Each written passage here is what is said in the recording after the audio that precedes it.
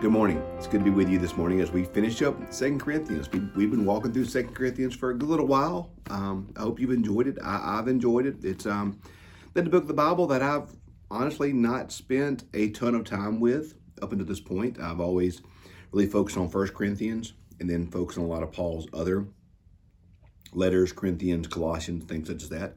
But I've really enjoyed spending some time with 2 Corinthians. It's really been fun. There's some stuff I knew, but some other stuff really was fun to dig into and think a little bit more about. So I hope you've enjoyed that. What we're going to do starting tomorrow is I want to kind of alternate, do old, new. We just finished new. So now I want to go to the Old Testament, and we're going to look at Habakkuk. Habakkuk is one of my favorite of the Old Testament prophets. We know a fair amount about what they call the major prophets in the Old Testament, but not a lot of the minor prophets. And we'll talk more about that tomorrow, what Habakkuk is, where it fits into this canon of Scripture. But that's where we're going to be tomorrow morning. So tomorrow we'll spend some time unpacking what the prophets are and who they are, and then we'll dig into Habakkuk following that. So I hope you'll join me through video or through podcast for our time with Habakkuk. So, but today we're going to finish up 2 Corinthians. We have 3 verses, short, little time today. We may, like I tell Wednesday night sometimes, we might get done a little early today. So we'll see. But 2 Corinthians chapter 13, 11 through 13. Finally, brothers and sisters, farewell. Put things in order. Listen to my appeal. Agree with one another. Live in peace. And let the God of love and peace be with you. Greet one another with a holy kiss. All the saints greet you. The grace of the Lord Jesus Christ, the love of God, and the communion of the Holy Spirit be with you all. I want to say amen, because that's the benediction I give nearly every time that I do a benediction in the service. My pastor, growing up, Brother Bill Poole, he used that as a benediction. So this is the benediction that I use nearly for every service. If I ever do a benediction, that's the one that I'm pretty much going to do. So I've always loved that. That's a reading and a quote that just really resonates deep in my heart, because I just love that. I love that admonition at the end. Paul's letters usually end with very practical advice across the board. They're pretty much the last few chapters, last few verses of any Pauline epistle is going to just leave you with some pretty practical things. Farewell. Put things in order. In other words, make sure we're doing it right. You know, I'm coming. Paul said, remember, he talks about how he's coming to collect this offering. So you got your marching orders. Paul tells them, you know what to do. You know what you're supposed to do. You know what's expected of you. So put things in order. Listen to my appeal. In other words, you've heard what I would like for you to do. So I hope you hear it. I hope you have heard what I would like for you to do. I agree with one another. Live in peace. And the God of peace be with you. As we've said many times in Corinth, this town has a lot of conflict. Conflict is pretty rife in the town of Corinth. From 1 Corinthians chapter 1, the very first thing we see in 1 Corinthians chapter 1 is this notion of the conflict in the church about who their favorite preacher is. We see conflict all throughout 1 Corinthians regarding preachers and leaders, regarding spiritual gifts, regarding communion. We see that all throughout 1 Corinthians. And then 2 Corinthians, we see much the same. We see conflict over what the role of an apostle is. We see conflict over Paul's role. We see conflict over taking up money for those that are in poor. We see Paul constantly defending his ministry. We see so much conflict in Corinth. So what does Paul finally end with? Live in peace. And the God of love and peace be with you. Now, peace, y'all.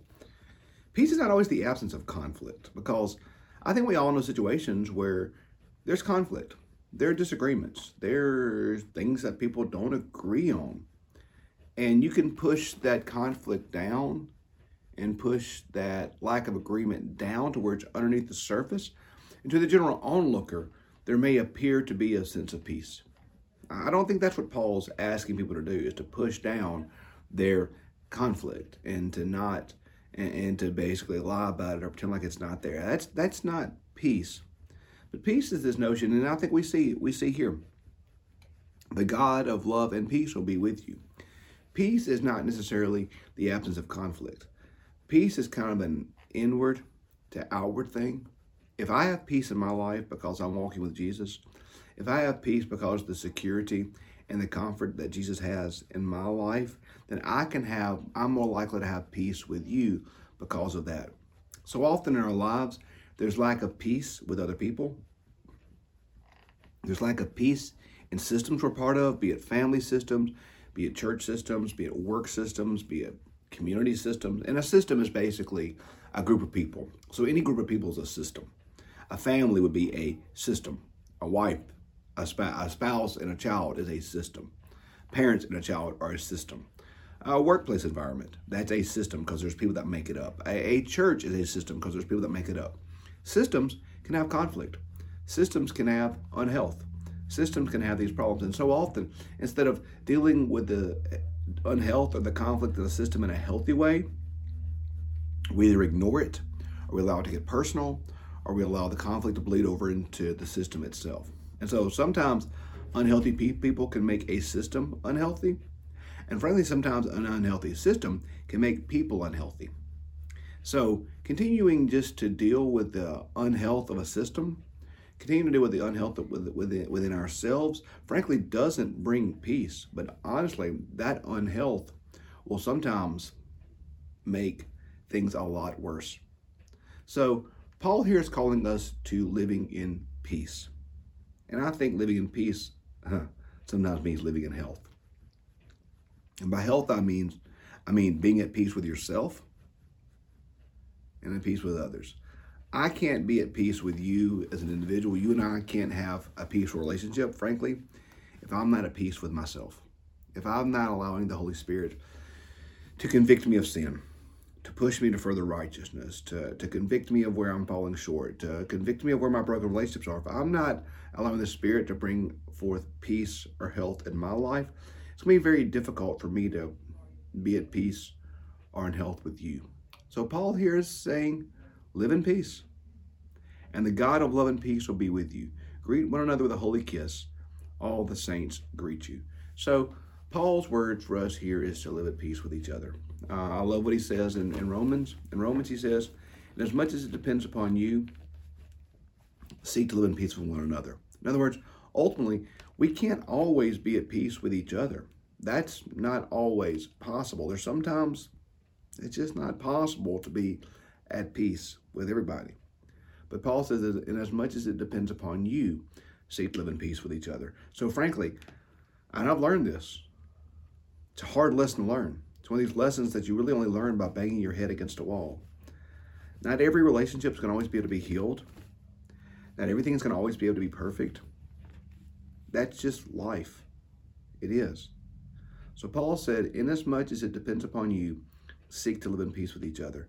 So in the areas of my life where I've caused conflict, or the areas of my life where I've caused unhealth, I try my best to make things right. I try my best to bring forth health and healing and hope and peace, and knowing that that's not always possible. There's some things I've broken that can't be fixed. There's other things people have broken that can't be fixed.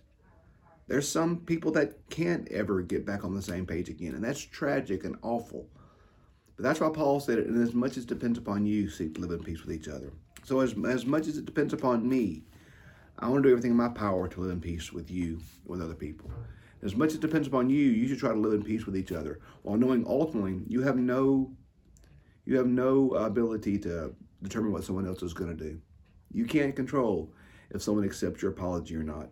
You can't control if someone seeks to find peace and health in the system. You can't control that. All you can control is your response. All you can control is what you do. That's it. So Paul says here, live in peace. And that is our hope. That is our desire. That's what we try to choose each day, is to live in peace. So I hope that today, no matter where you find yourself, you're living in peace. Living in peace with yourself, living in peace with other people. So thanks. Thanks for being part of this 2 Corinthians journey with us. I've enjoyed being in 2 Corinthians with you. I hope that you've enjoyed doing it. But starting tomorrow morning, we're going to be in one of my favorite, tomorrow morning we'll talk about who the minor prophets are and what that means. And then the next day we'll start with Habakkuk. So I'll look forward to journeying with you in Habakkuk in the days to come. Thanks for being part of this. We'll see you tomorrow morning. Thanks.